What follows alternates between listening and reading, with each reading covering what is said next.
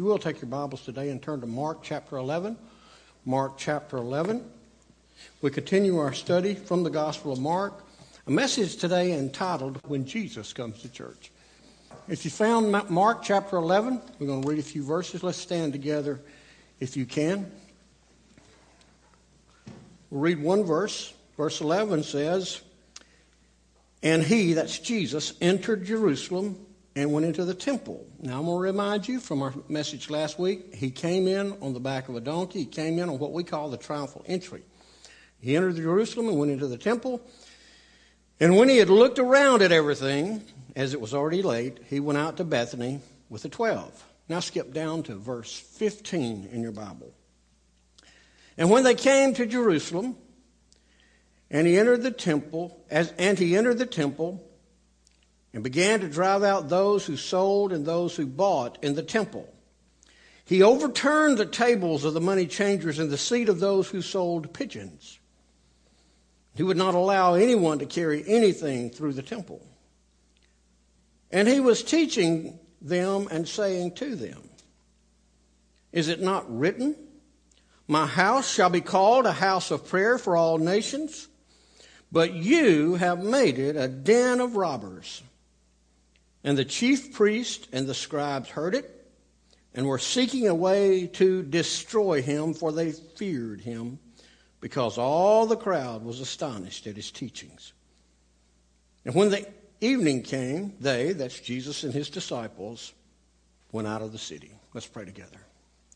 Father, we ask today that you will open this portion of your word and speak a word into our hearts. We pray that the picture of what our Lord Jesus did that day in the temple will be a picture that's very alive for us today. In your name, amen. Thank you. You may be seated. In his book, When God Comes to Church, Dr. Steve Gaines used to be pastor at First Gardendale, now at Bellevue in Memphis. He relays a story of when he was in college. He talks about how he attended church one night, and the pastor got up, as pastors do on Wednesday night, and he said, Our spring revival service starts in a week and a half. We want people to come to know Jesus. We want people to be saved. So let's make sure we make a list of all the people who need to come to know Jesus at that meeting. And so he turned to his chalkboard. Do you remember those days on Wednesday night when the pastor had a chalkboard? He turned to his chalkboard, and one lady mentioned her neighbor, and they wrote down that neighbor's name.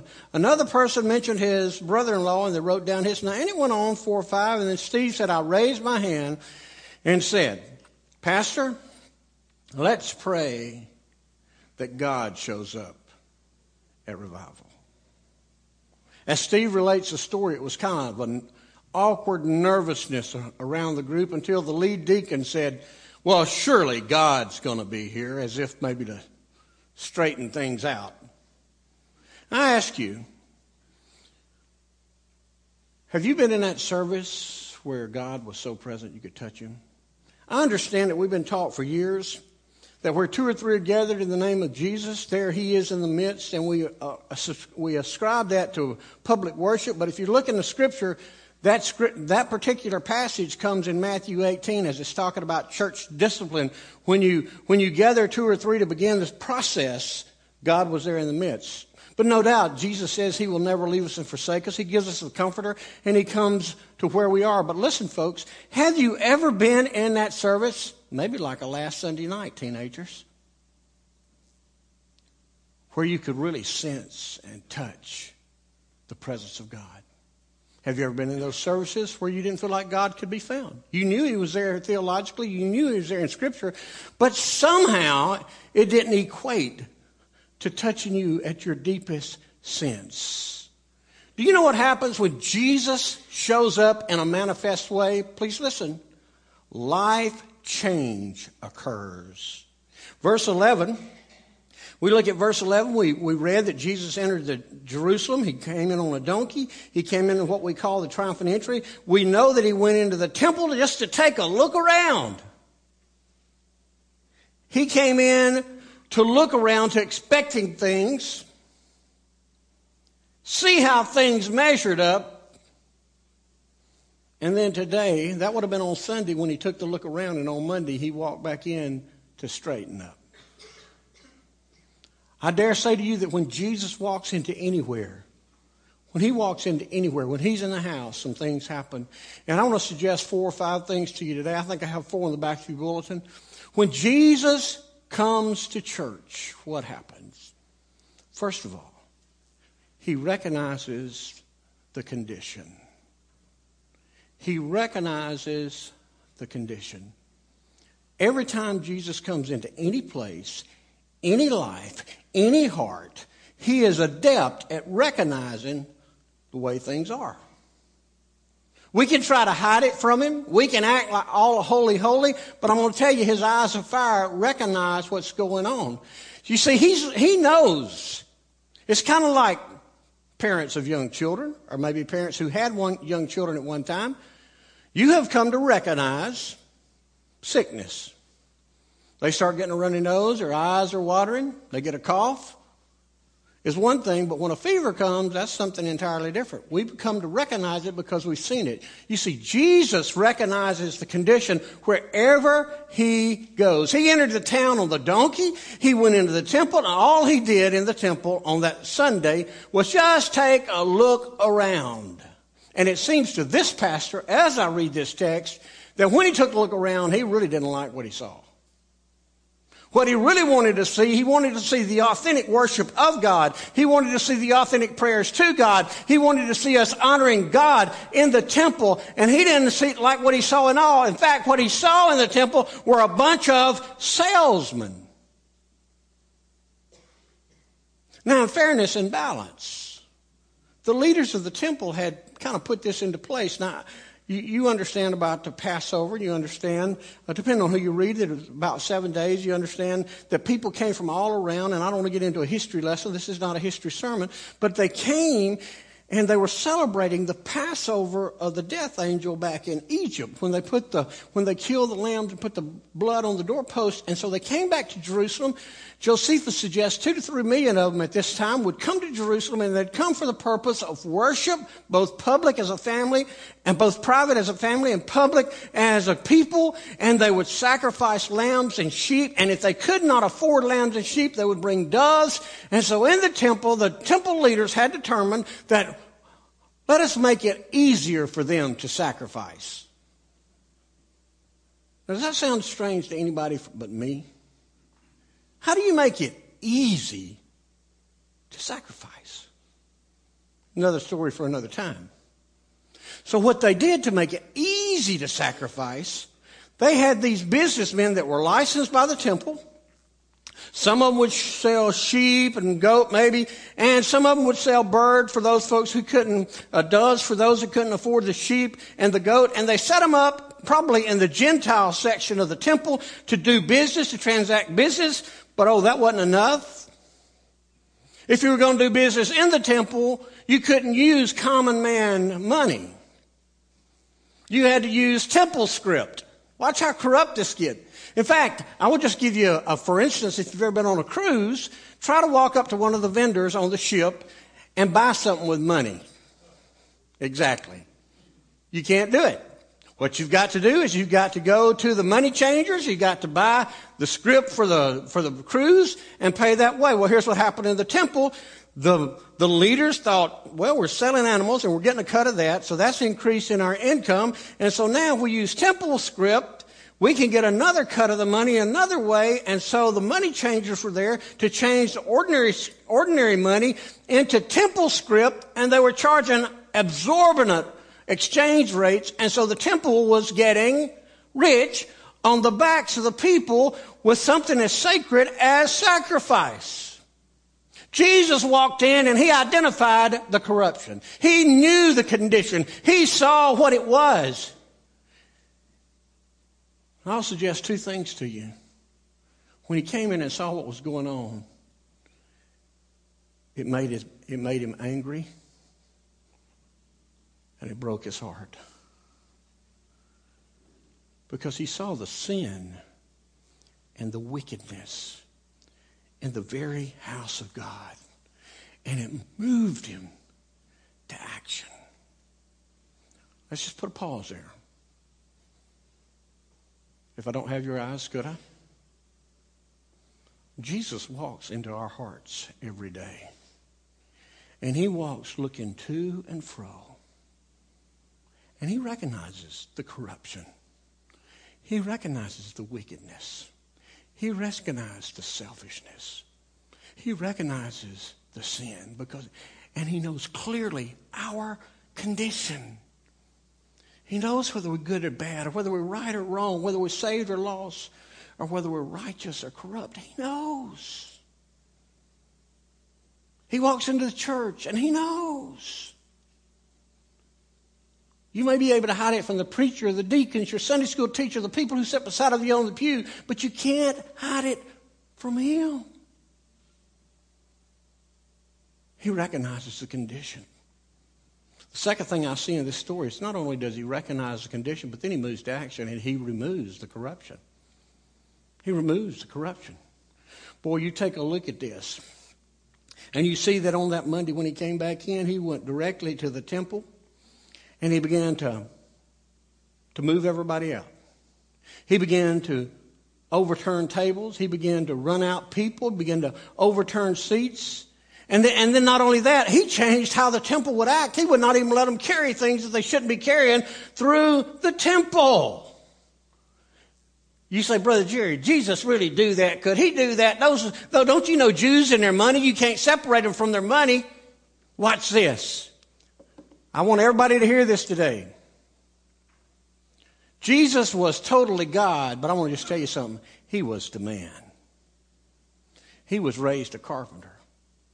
Today we think he was just this sissy.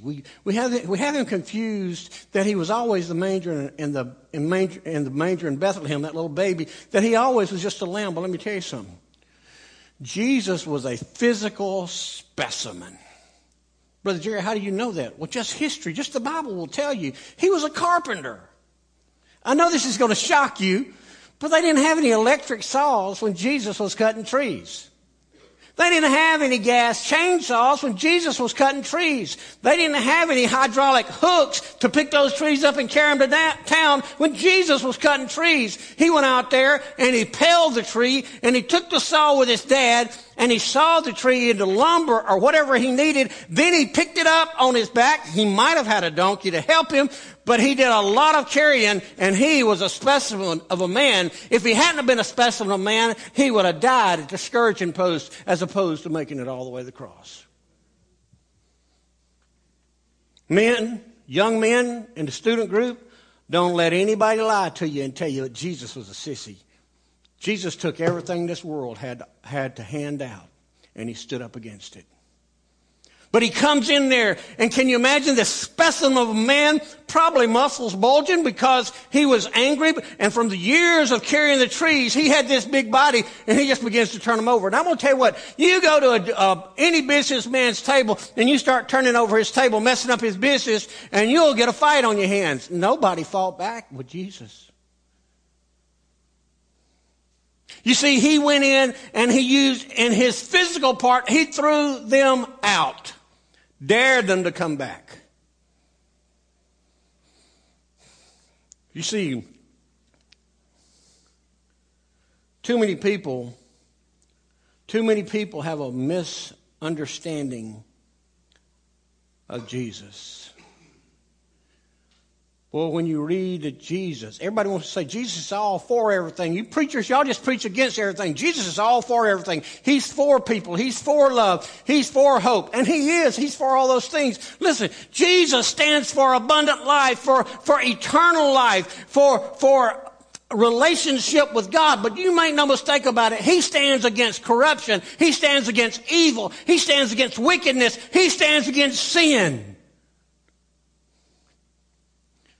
And you see, Jesus is righteousness, and he casts out all wickedness. You get in verse 15. Look at the exact terms.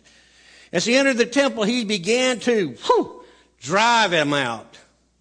You couldn't lead them out. You couldn't suggest they go out. He came in with, and at one time when he cleansed the temple, he brought a whip. This time he didn't bring a whip. That word means that he expelled them by force. He cast them out. He threw them out. Now, is anybody shocked about Jesus doing something like this? Well, that's not the Jesus I know. Well, listen. When Jesus comes into your life, I want you to hear this. Not when you just walk the aisle or you just pray. When Jesus comes into your life, corruption doesn't stand a chance. He'll take that corruption, he'll cast it. He'll cast it out of God's temple. And it's not an easy excision. The tools of his trade are more violent than you can imagine, because the tools of his trade to cast evil out of your life is the blood that he shed on Calvary.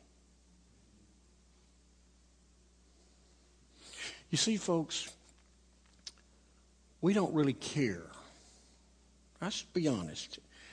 In America, we don't really care to hear that Jesus stands strongly, harshly, and fiercely against corruption. But he does. We live in a day and time when Christians have almost become oxymorons. They'll come into the building and they'll gather together and they'll say, yeah, Jesus is against dishonesty, until dishonesty strikes our family. Jesus is against immorality until immorality strikes our friends, our family. And we seem to have a vacillating theology, but I want to say this to you. You can believe that Jesus understands the sin that goes on in and around you and your family and your friends. You can say that. You can even believe that. But one day you're going to change your mind, and then it's going to be too late. For you see, Jesus removes corruption wherever he finds it. He entered the temple. He saw the condition. He came back and he removed the corruption. And just when you think Jesus is about to define himself as violence as opposed to godly teaching and leading us to the Lord, the third thing happens. He reminds us about consecration. He reminds us about consecration. Now get the picture. Get the picture. Jesus saw what was going on in the building, and he didn't like it. He came in and he cast out all evil. So now it's time. Now it's time to start preaching against evil, right? Now it's time to start calling a sin a sin. Now it's time to call a spade a spade. But you know what he does? Now he just reminds them. He said, doesn't the Bible read, my house shall be called a house of prayer for all nations? Listen, he carried us back to the very roots. We miss God. You know how we miss God? Through lack of prayer. He don't touch our lives. You know how he don't touch our lives? Because we're not spending time in prayer. The truth is, there is not a more needed, more apropos teaching today than reminding us about the most important thing in our life, and that is prayer. The spiritual walk that you have, the collective spiritual walk that we have as a church, will never rise above the level of our prayer life.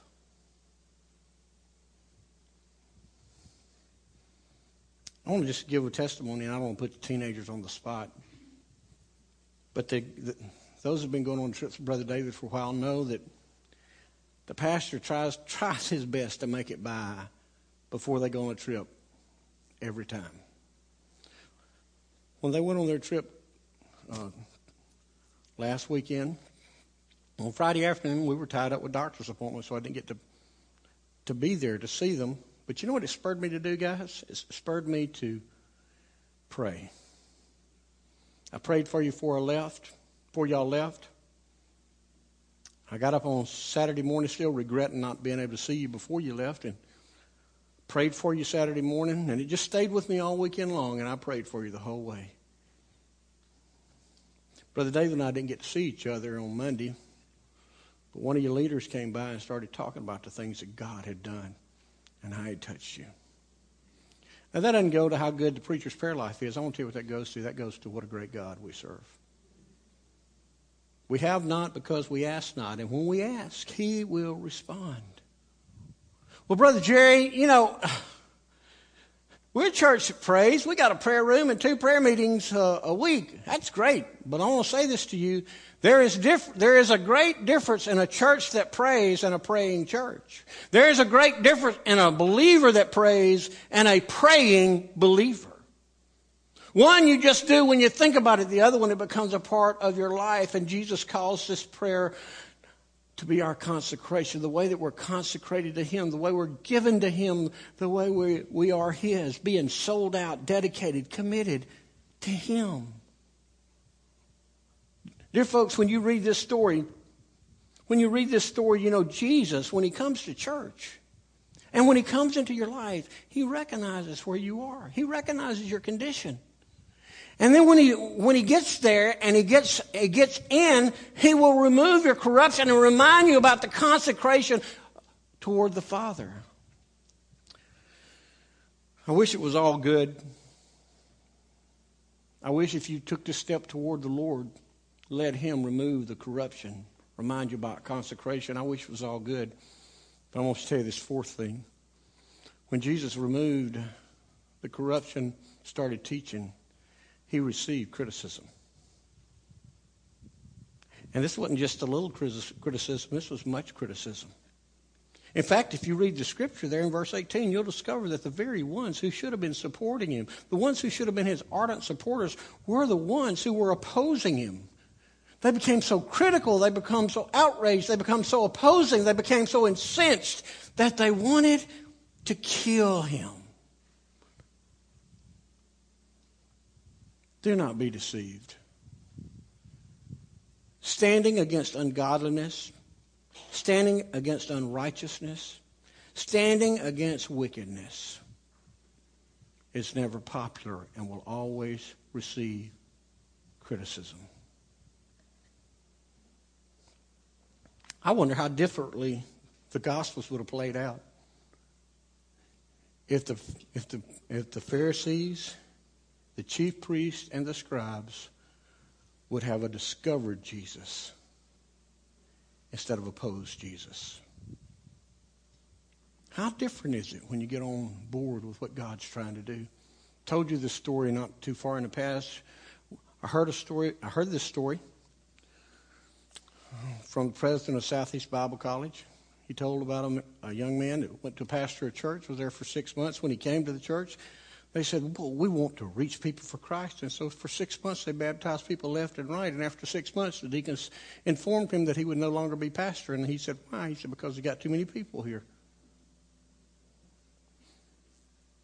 I read another story of another pastor who went to a church. It was a very troubled church. Every time he tried to make a correction, a spiritual correction in the church, he was met with such rank opposition that ultimately he left that church, and as I recall, was so emotionally and spiritually devastated he never served again. Make no mistake, when you stand against corruption as an individual or as a church, when you do like Jesus did, when you respond like He did, you will receive criticism. And the reason is this old world hates the church. Jesus said they hated me. What do you think they're going to do for you? This old world hates righteousness, and this old world loves corruption. You want to be popular? You try to dispense love like the world says. But when you dispense God's love and you call sin and corruption, sin and corruption. When you call sin, sin. When you call corruption, corruption. When you call evil, evil. And you take a stand against it, the opposition is going to come. But you make no mistake, when Jesus is in the house, and that is either in this building or in this temple. When Jesus is in the house, He'll deal with the corruption. He'll call for the consecration. And you can bank on it. The criticism will come.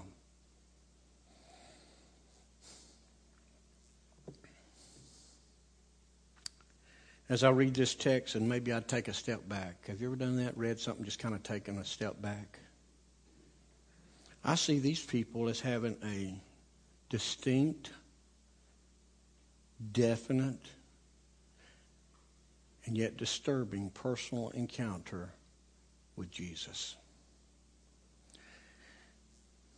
I read down verse 19. It seems to be a footnote in the story, epilogue. It says, and when evening came, they, Jesus and his disciples, went out of the city, probably back to Bethany to spend the night. And I wonder if this is a picture of how Jesus comes to a church or to a person in a manifest way. And he does his work to clean them up and cast out corruption, but they really, really don't want it done. And so instead of leaving his manifest presence and staying for the night, he leaves. Oh yeah, his spirit's still there to try to help, but I wonder if his manifest presence are withdrawn. I see in the church, people come to church to worship, to Bible study. God's speaking to them, trying to call them, trying to clean them, trying to restart them. And they are so full of themselves and their arrogance and their hard-heartedness that he can't change them. They refuse to let him change them. Oh yeah, he's God. He could force you. Can you just... Outside of Saul of Tarsus, I can't think of one person God's thrown to the ground and forced to become a believer. That's not his general way he works. He lays it out, he's there, and he gives us a chance, an opportunity to receive him. How many people walk away harder than when they came because they don't like the claims and the demands of Jesus? But for those who will hear, for those who will listen, Jesus can restore your heart, can restore your relationship with the Father in heaven. He will be your friend through life. When struggles come, he will raise you to such spiritual awareness that you'll know he's there with you.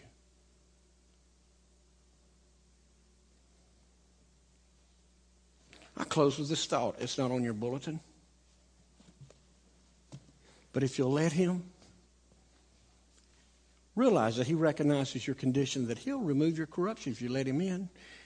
And he will indeed remind you about your consecration to God. He'll renew your commitment if you'll let him. Let's pray together.